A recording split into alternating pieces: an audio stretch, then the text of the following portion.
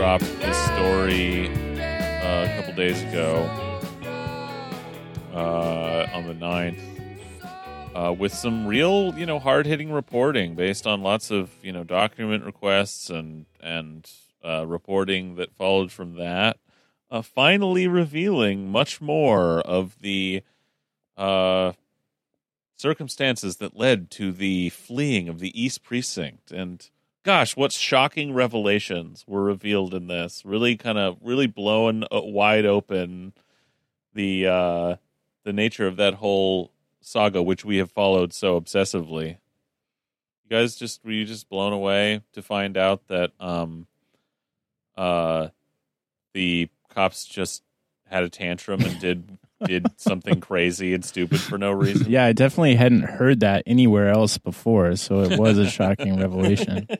Yeah, I mean, we'll take a victory lap. I mean, basically, on one level, it's very much in line with everything we've been saying for the last year about this, and specifically what we said months ago exactly of the city and even Carmen Best saying like, no, just let the march go by and just let it end. Stop gassing the neighborhood. Stop putting up fences. Just let them walk by, and then this will all be over. You fucking psychos.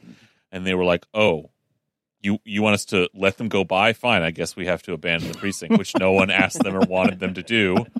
Which then Carmen Best went out and blamed the city for, and but it was really just the cops, commanders, like contravening their orders from her and the city government. And hey, it's exactly like we said all along. Yeah. So really fascinating. It's actually worth checking out this piece in KUW, but also this, for the reporting, for like the names and the dates and shit. But it also really sucks. Like, it's incredible. It has all of this shit, this incredible, like, juicy bomb to drop about, like, no, can you believe this shit? Even Carmen Best wasn't in charge of SPD. They just did this shit on their own accord.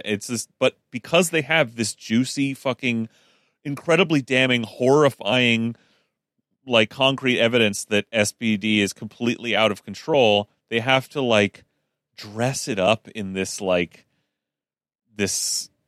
narrative style, and then water it down with a bunch of other bullshit. Yeah. And different perspectives, like it's fucking Rashomon. Yeah. Dig this paragraph. Or here, I'll start here. For a week, protesters and police have faced off on Capitol Hill. This is like a previously on. It's just like dun dun. Last Saturday, week. June 6th. Yeah. For a week, protesters and police have faced off on Capitol Hill. Cops monitor demonstrations, but this time it's different. They are a flashpoint. Okay, first of all, sorry, that's just not correct. Cops start all riots and always have. Yep. Right. Fuck off. Acknowledged by the federal government's own reports. In the 60s. Cops monitor demonstrations, but this time it's different. They are the flashpoint. Sorry, they're always the flashpoint. What Go the fuck fuck yourself. are you talking about? Fuck off. Yeah, again, something that's been accepted since the Kerner Commission. Like that's like base level shit and studying policing. They'd admit it fucking too. Disgusting. Like fucking J. Edgar would be proud of what to say, like they do. Some cops on the line feel the protesters don't get it. They are Pine Street, the lefty precinct. Excuse me? Many of them are black and brown and female and queer. So they're left. Yeah. Those things are automatically left. They are not Derek Chauvin. Left is actually a racial designation.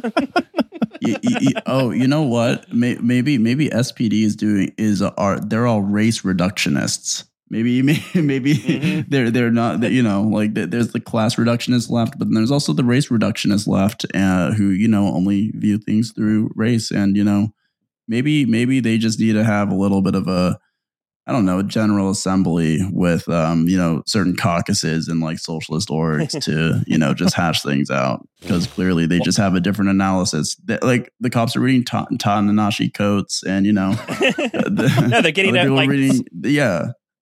Yeah, SWAT's getting on the loudspeaker yelling out to the crowd, don't think of us as SPD, think of us as CRT. Fuck, dude. Oh my God.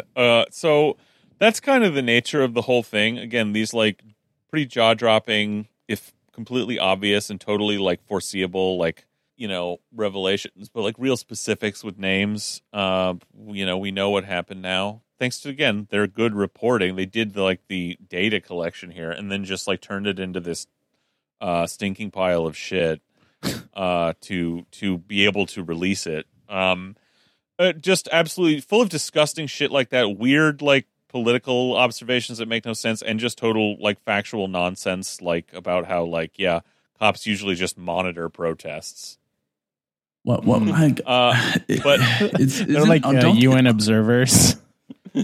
Yeah, right. Don't these people actually like, I'm sorry, journalists are kind of nerds, and they'll watch Aaron Sorkin's Newsroom and be like, "Damn, my life a movie for real," and and I need some new pants. Yeah, and so they're all about like arbiters of truth, blah blah blah. How the fuck do you just go out and this is just so objectively like not true at all? Like, it's just embarrassing to me to be able to like. Publish like, oh, cops are like, like you said, call them like UN observers, and like, oh, now they defy it and they're the flashpoint. It's like, bro, like read one book, like watch like one clip. It's like it's not hard, man. Like, well, man, could you believe the police were the flashpoint? KUW, what were these protests about? Yeah. Just out of curiosity, what were the protests? Well, I mean, they're saying in a way, I mean, they, the piece talks about that and is saying like basically that's what's different. Like, wow, this is a protest, but it's about the police, so that must be why they become that's why the police are mad. What's going on? Yeah, it's like the police are mad because it's about them. To a matter of degree, maybe, possibly. I mean, the insanity of blockading Pine for a fucking week and gassing the whole neighborhood. There's a connection to be made there. Anyway, the piece is full of dog shit like that. But does tell this narrative of like how the cops were just being asked to like just de-escalate the situation, be normal, just like be fucking normal. So, try not to be a cop today. Yeah, I know that's your job, but just to like stand there, protect their building, go back to their jobs, and just let the march walk by. And what they've said all along, right, was like, including Carmen Best, was like, well, we had credible threats of arson and terrorism against the building. And the fire department said it'll go up very fast because it's an old wooden structured building and a whole block of apartment buildings, and it'll all burn and people will die. That is quoted from Scoggins in the piece, to something to that effect almost exactly. And yet they, first of all, it actually, in all the like back and forth of like all this conversation about like all these conversations and arguments that are being had between the city and the police, they actually don't make clear until way later in the piece. Like, it's actually confusing in the narrative as laid out until they say way later, if you read down to when it's actually happening, they're leaving, that the city was never asking them to leave. Which I think is a key factor to understanding this. They say things like, They don't say the city was asking them to leave. They just don't say that. What they say later is like, oh, and no, that was never on the table. It's like a throwaway line. Like, now they're packing up to leave, which no one was asking them to do. It was never on the table. And it's like, this is a key factor to understanding this whole thing that should have been like really hammered home. They failed to do that. Then, they do make it very clear, to be fair, like that these people were going around Carmen Best in the city doing this thing, but leave out the specifics of how pre-planned this clearly was, that it was going on for many hours all day with the National Guard literally helping to load moving trucks. In the piece, it just sounds like moving trucks were ordered. Yeah. They quickly threw a bunch of shit in their squad cars and their Bearcats or whatever. Well, leaves out the fucking moving trucks. To be fair, Greg, we did know or find out afterwards that a lot of stuff just went missing from the precinct. So they did throw some stuff into their squad cars and personal vehicles. Yeah, exactly. And then, once again, fails to really hammer home the question and ask anybody on the record, in this piece anyway, to explain even the justification for leaving. Like, listen, we hear there's a credible threat. The whole block could burn down. People could die in their homes due to arson. We have to leave. Again, no one will just like make someone go on the record explaining how the fuck that logic is supposed to work. That said, we've talked about all this before, and we don't need to dwell on it. I just wanted. And we were right. What we're trying to say is that we were right, and we were right. Most importantly, it's for everything that's happened. We were right. KULW laid a big shit next to their decent, their good reporting. I think I saw you hate that. To see it. Mike did his latest podcast episode on that story as well. Awesome. Oh well. I mean, I always tune in to Mike. Yeah, holy shit. Mike in the morning. We gotta listen to that. Actually. I don't know if we have to. Where he called Crosscut a blog. Hell yeah. I mean, that was your tweet. All right. Well, hold on. If I could actually, you can maybe read a short little bit from this that I just think is funny. Our sum up did not quite capture how hilarious a lot of this was. So this is day of, right? We're in the Situation Room now here. This is the Sorkin play. Around 10 a.m., city agency heads convene, including the police assistant chiefs who come dressed in full uniform. I mean, what else would they wear, right? Durkin does not attend this meeting. She has just learned that she was doxxed. She is moving out. Yo. Hell yeah. The fucking rules. Man, it would be horrible if somebody on this call had something to do with that. Yeah, that's awful. You know, we might not like Jenny Durkin politically, but we can get together and say that we can do that decently with decent disagreement and civil disagreement.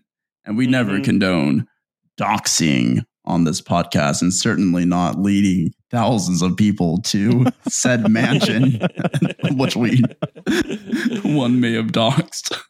There's another thing we were right about, is that she was not going to stay in that house another night ever after it became public where she lived. I mean, that we said that. She probably hilariously, it does not live there anymore. So Timbers, not one night, like literally, she was going to a hotel that night, and I probably has never been back. Yep. I mean, to sleep for a night anyway. You know? That's her trauma, actually. So she also made the National Guard pack up her house. You know her name, not her story. Timbers Flare. Mahaffey, the incident commander, this is the guy in charge of East Precinct, shouts that he will not give in to protesters. Mayor's office staffers yell back that they'll be out of work within a week, that the city council could use an emergency clause to remove the mayor.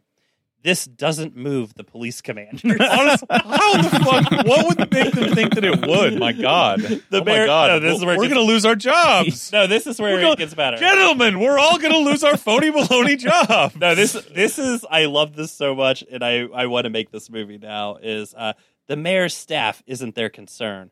But Casey Sixkiller, a deputy mayor, reframes the situation for them. Who's now running for mayor. Yep. Durkin is the only person in city government on your side.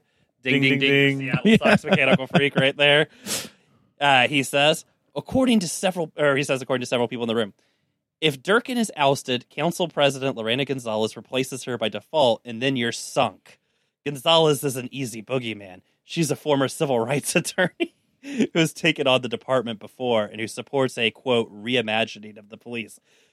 So I love this. This is a campaign ad for Gonzalez here. Pretty much. And I just love the hilariousness of this because we've always joked about this. Always said it's this. so funny that they like hate Ginny Durkin so much. They're so fucking stupid. And I love that the mayor's office literally had to sit them down like babies and be like, you fucking idiots, you fucking morons. We're trying to help you, you fucking dumbasses. And what ends up happening after that, we don't got to read the rest. That part's just so funny. It's great. Is that Best, Scoggins, and Six Killer have to go into a different room because Mahaffey and the other cops are still throwing a tantrum in the main room. Their shirts are off. They're just bashing their chest. So they literally have to go to a different room to make a plan because the other ones are still throwing a shit fit in the other room. And ultimately what happens is that Mahaffey, Best, Scoggins, and Six Killer come to the agreement that they're going to let the protesters pass and they're just going to build a fence around the precinct. And for some reason, they all think, well, we, the representatives of the mayor and the police chief of the city, have come to an agreement and a plan of what to do. So we will now just order the police to do this. And then Mahaffey, who's described in the piece as cool and calculating, literally, he's also described as literally like yelling at the top of his lungs. At they literally describe him as screaming in the meeting. But he literally just goes and finds his friend and is like, well, we'll show them, and then orders the precinct to be abandoned.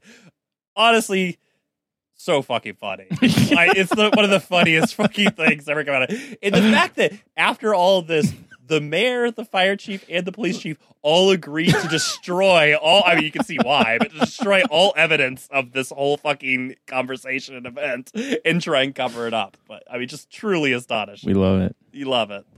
All right. Well, we've talked. It's also really cool that when I try to talk about this to normal people, they don't know what I'm talking about. Yeah. So Yeah. it's great. Thanks, local media. Fucking incredible. Okay. Sorry, you were saying, Greg? Well, Something? so we're not going to bore ourselves with the whole article. It is very funny. Check it out. But we've spent so many hours of this podcast, even recently, talking about this fucking episode that this is like our 5th victory lap on just how right we were. Yeah.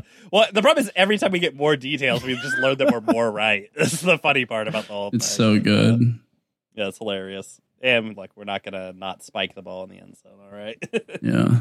Yeah, like the winners we are. Exactly. That's the funny thing about being right in this world. Yeah.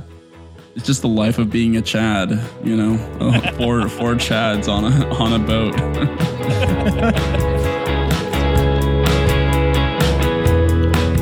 Say, folks, that was an excerpt from this week's Patreon episode. You can listen to the whole thing by giving us $5 a month. You know you want to. Hope you enjoyed it.